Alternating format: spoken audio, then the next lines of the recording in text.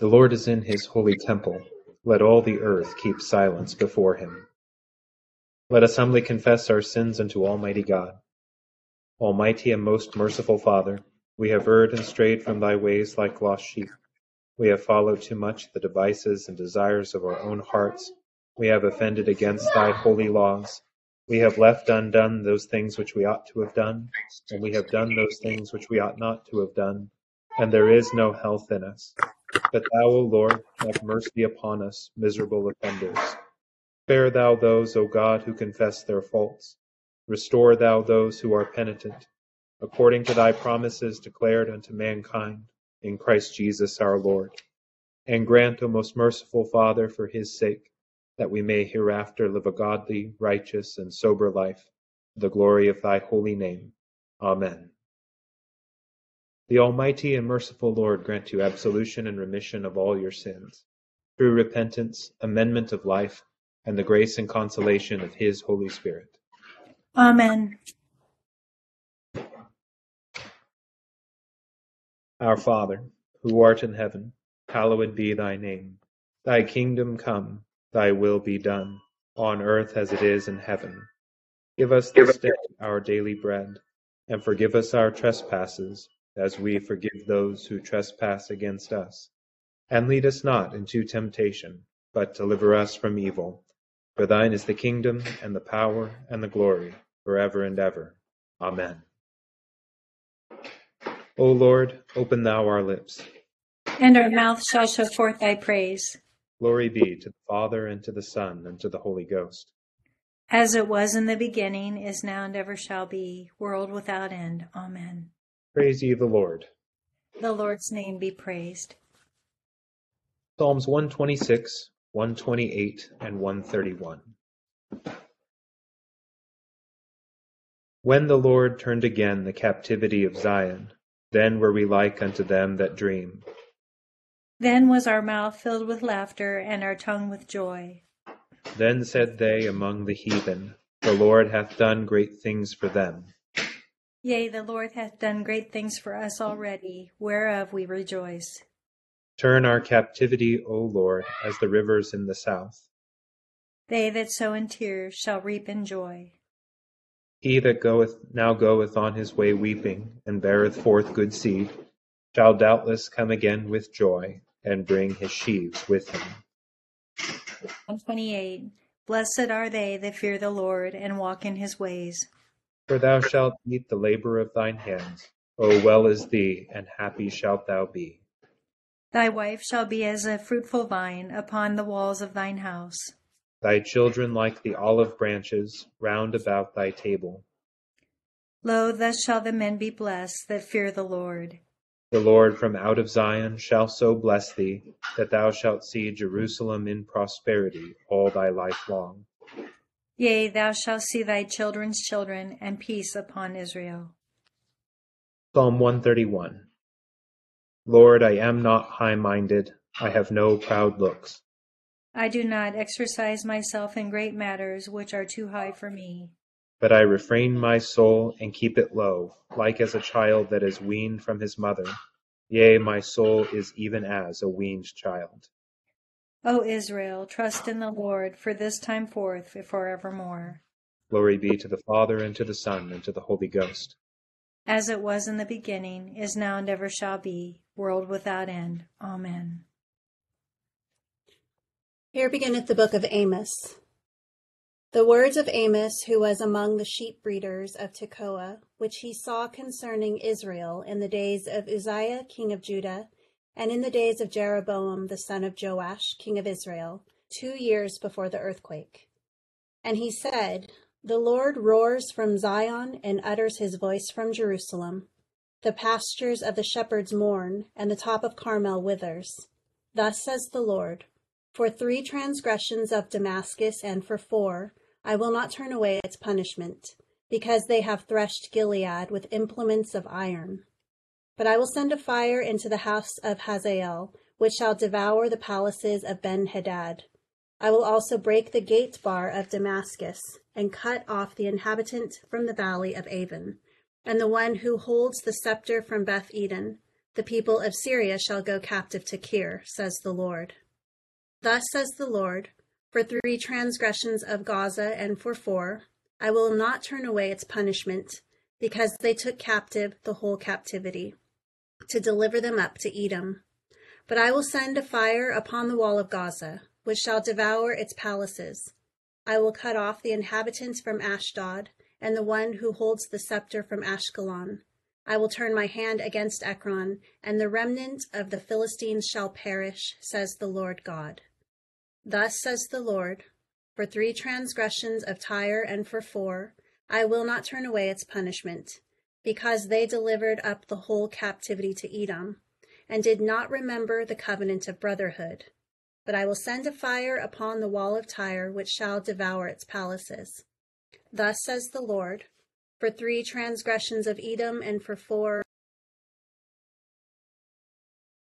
his brother with the sword, and cast off all pity. His anger tore perpetually, and he kept his wrath forever. But I will send a fire upon Taman, which shall devour the palaces of Bozrah. Thus says the Lord, for 3 transgressions of the people of Ammon and for 4, I will not turn away its punishment, because they ripped open the woman with child in Gilead, that they might enlarge their territory. But I will kindle a fire in the wall of Rabbah, and it shall devour its palaces, amid shouting in the day of battle, and a tempest in the day of the whirlwind. Their king shall go into captivity, he and his princes together, says the Lord. Here endeth the first lesson. My soul doth magnify the Lord, and my spirit hath rejoiced in God my Saviour. For he hath regarded the lowliness of his handmaiden. For behold, from henceforth all generations shall call me blessed. For he that is mighty hath magnified me, and holy is his name. And his mercy is on them that fear him throughout all generations. He hath showed strength with his arm. He hath scattered the proud in the imagination of their hearts. He hath put down the mighty from their seat, and hath exalted the humble and meek. He hath filled the hungry with good things, and the rich he hath sent empty away. He, remembering his mercy, hath holpen his servant Israel, as he promised to our forefathers, Abraham and his seed forever. Glory be to the Father, and to the Son, and to the Holy Ghost, as it was in the beginning, is now, and ever shall be, world without end. Amen. Here beginneth the Epistle of St. Paul to the Galatians. Paul, an apostle, not from men nor through man, but through Jesus Christ and God the Father, who raised him from the dead, and all the brethren who are with me, to the churches of Galatia. Grace to you and peace from God the Father and our Lord Jesus Christ, who gave himself for our sins, that he might deliver us from this present evil age, according to the will of our God and Father, to whom be glory forever and ever. Amen. I marvel that you are turning away so soon from him who called you in the grace of Christ to a different gospel, which is not another, but there are some who trouble you and want to pervert the gospel of Christ. But even if we or an angel from heaven preach any other gospel to you than what we have preached to you, let him be accursed. As we have said before, so now I say again, if anyone preaches any other gospel to you than what you have received, let him be accursed. For do I now persuade men or God, or do I seek to please men? For if I still pleased men, I would not be a bondservant of Christ. Here endeth the first lesson. Lord, now lettest thou thy servant depart in peace, according to thy word. For mine eyes have seen thy salvation, which thou hast prepared before the face of all people, to be a light to lighten the Gentiles, and to be the glory of thy people Israel. Glory be to the Father, and to the Son, and to the Holy Ghost, as it was in the beginning, is now, and ever shall be, world without end. Amen. I believe in God, the Father Almighty, maker of heaven and earth, and in Jesus Christ, his only Son, our Lord, who was conceived by the Holy Ghost, born of the Virgin Mary, suffered under Pontius Pilate, was crucified, dead, and buried. He descended into hell. The third day he rose again, sitteth on the right hand of God the Father Almighty. From thence he shall come to judge the quick and the dead. I believe in the Holy Ghost, the Holy Catholic Church, the communion of saints, the forgiveness of sins, the resurrection of the body, and the life everlasting. Amen. The Lord be with you. And with thy spirit. Let us pray. O Lord, show thy mercy upon us. And grant us thy salvation. O Lord, save the state. And mercifully hear us when we call upon thee. And do thy ministers with righteousness. And make thy chosen people joyful. O Lord, save thy people. And bless thine inheritance. Give peace in our time, O Lord. For it is thou, Lord, only, that makest us dwell in safety. O God, make clean our hearts within us. And take not thy Holy Spirit from us.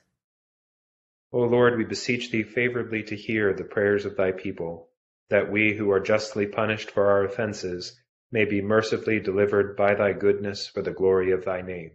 Through Jesus Christ our Saviour, who liveth and reigneth with thee and the Holy Ghost, ever one God, world without end. Amen.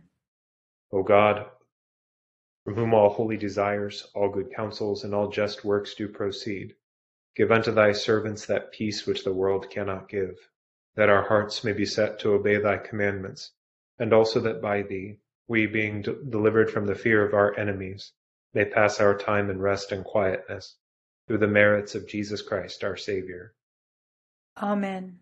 Lighten our darkness, we beseech thee, O Lord, and by thy great mercy defend us from all perils and dangers of this night, for the love of thy only Son, our Saviour Jesus Christ. Amen. Good evening to all. Brief thoughts about our lessons. We begin in the Psalms tonight. We have an unusual triptych of Psalms, so a trio to consider in light of each other. And they present us with three very different images that are brought together in the third of the sequence. And so Psalm 126 is a song of anticipation of the return from exile. And so when it's reflecting on the return from the captivity, likely talking about the second captivity, the one in Babylon of the southern kingdom, but it's definitely coming to bear on the kind of hopes of restoration that will ensue after Amos's prophecies are unheeded and the northern kingdom is also sent off into exile. And then, it's reflecting on how the captivity had become so entrenched and it had become a way of life and just a matter of course and taken for granted. And yet when the Lord fulfilled his promise and turned again the captivity, it was like in that moment a dream that they had been having was suddenly coming true. And it's reflected in the opposite with what we've been reading, of course, in Ezekiel over the last week or two, which has been that the captivity itself, which was a massive cataclysmic disruption of the way of life of the southern kingdom of Judah, was seen as something that couldn't possibly happen because it would require God to be willing to sacrifice his own temple city. And then what would happen of that covenant people? And yet that is exactly what happened, and a living nightmare unfolded in the same way that after the captivity, a living dream unfolded. And so we have in Psalm 126 this ethic of the turn from captivity for those who still bear its marks or bear its burdens in some way, which is those who sow in tears shall reap in joy. Which is a striking line from the Psalms that reflects that long kind of horticultural faithfulness of sowing and bearing the lament of things not being as they ought to be or how God would have them, and yet trusting in God's promise that if one remains faithful, then one will see the harvest of their faithfulness. Then, of course, as we turn to Psalm 128, which is a psalm that is read during the marriage liturgy, it is a song about the connectedness, again, the reintegration of a person in the land in this kind of nuptial metaphor, and being so rooted in the land that they are experiencing a kind of generational perspective of seeing their children's children and peace upon Israel that no longer will life be cut unnaturally short, and that the generations will dwell together, that they will be in harmony, and that they will be in the land under the Lord's good blessing. And so there is this, the key phrase in this psalm is, thus shall the man be blessed that fears the Lord, tying us back to Psalm 1, the beginning of the Psalter, and that being, this person who has the law of God in his heart is one like a tree planted by the riverside, whose leaf does not wither, and in all he does he prospers. And then in Psalm 131, we get this brief psalm, which is an interior psalm, a prayer from the interior heart, the inmost heart of, Lord, I am not high-minded, I have no proud looks. This being the neutral posture of the mature faithfulness, of standing before God, and offering oneself with humility to God. And so when we see these things all together, we can see, in the first psalm, faithfulness in the midst of calamity. In the second one, faithfulness in the midst of peace. And in the third psalm, we get the inward disposition that is present in both, which is that place of humility that entrusts oneself to God and looks to him for are being raised in maturity, still knows from whom the provision comes. Even as a weaned child who is no longer, feeding at the breast of his mother, nevertheless looks to his mother as the one from whom he expects that continual care and provision and tender kindness. And so that becoming the image of God. And even as we grow in maturity, we don't grow out from underneath the need to entrust ourselves to that loving provision. As we look towards our lessons today, that's really on display in both of these, and they both connect on the level of both being mistaken images of covenant faithfulness and confusion over what constitutes covenant faithfulness. In Amos, we're getting the beginnings of what will mount up and crescendo in the next couple of days in his first scathing indictment of the northern kingdom of Israel, by starting from the pagan peoples that are the farthest out from Israel, this being being in the Phoenicians, the Philistines, the Moabites. He's going to call all of them into question here and going to condemn them as being unrighteous in the eyes of God. And yet the point that is brewing here is that eventually it's going to come to a point against Israel itself, saying, you are to be numbered among these peoples who will be judged, because you have not been a people set apart from these people who are to be judged.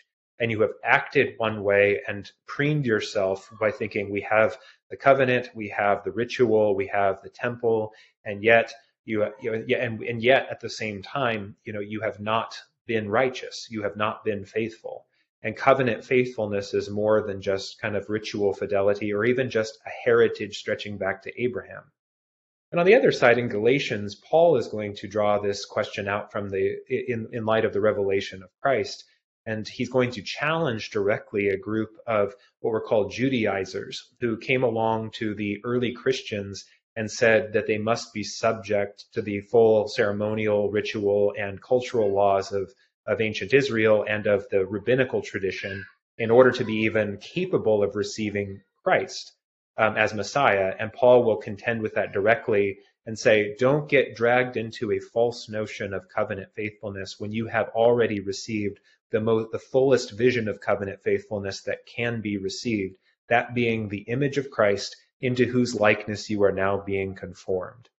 And so as we look at both of these and as we track with them over the next couple of days, let's keep that framework in mind here, that again, the thing that makes us pure before God in that undefiled religion is to stand like the psalmist in 131 and say, like as a weaned child, weaned briefly from his mother, so I look to you.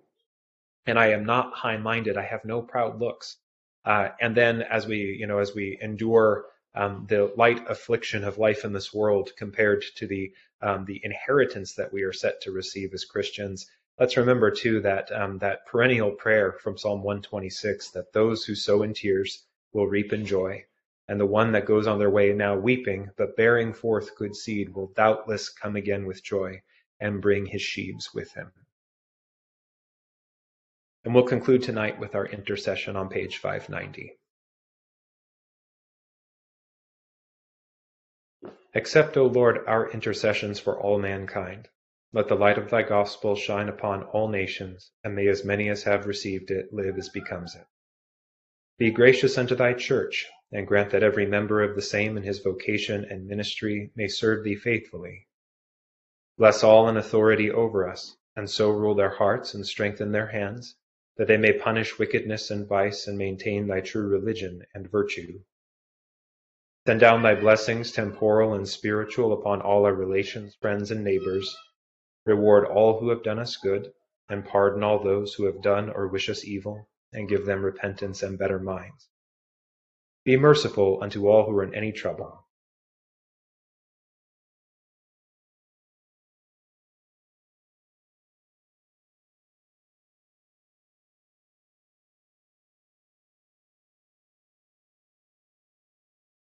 And do thou, the God of pity, administer to them according to their several necessities, for his sake who went about doing good, thy Son, our Savior, Jesus Christ.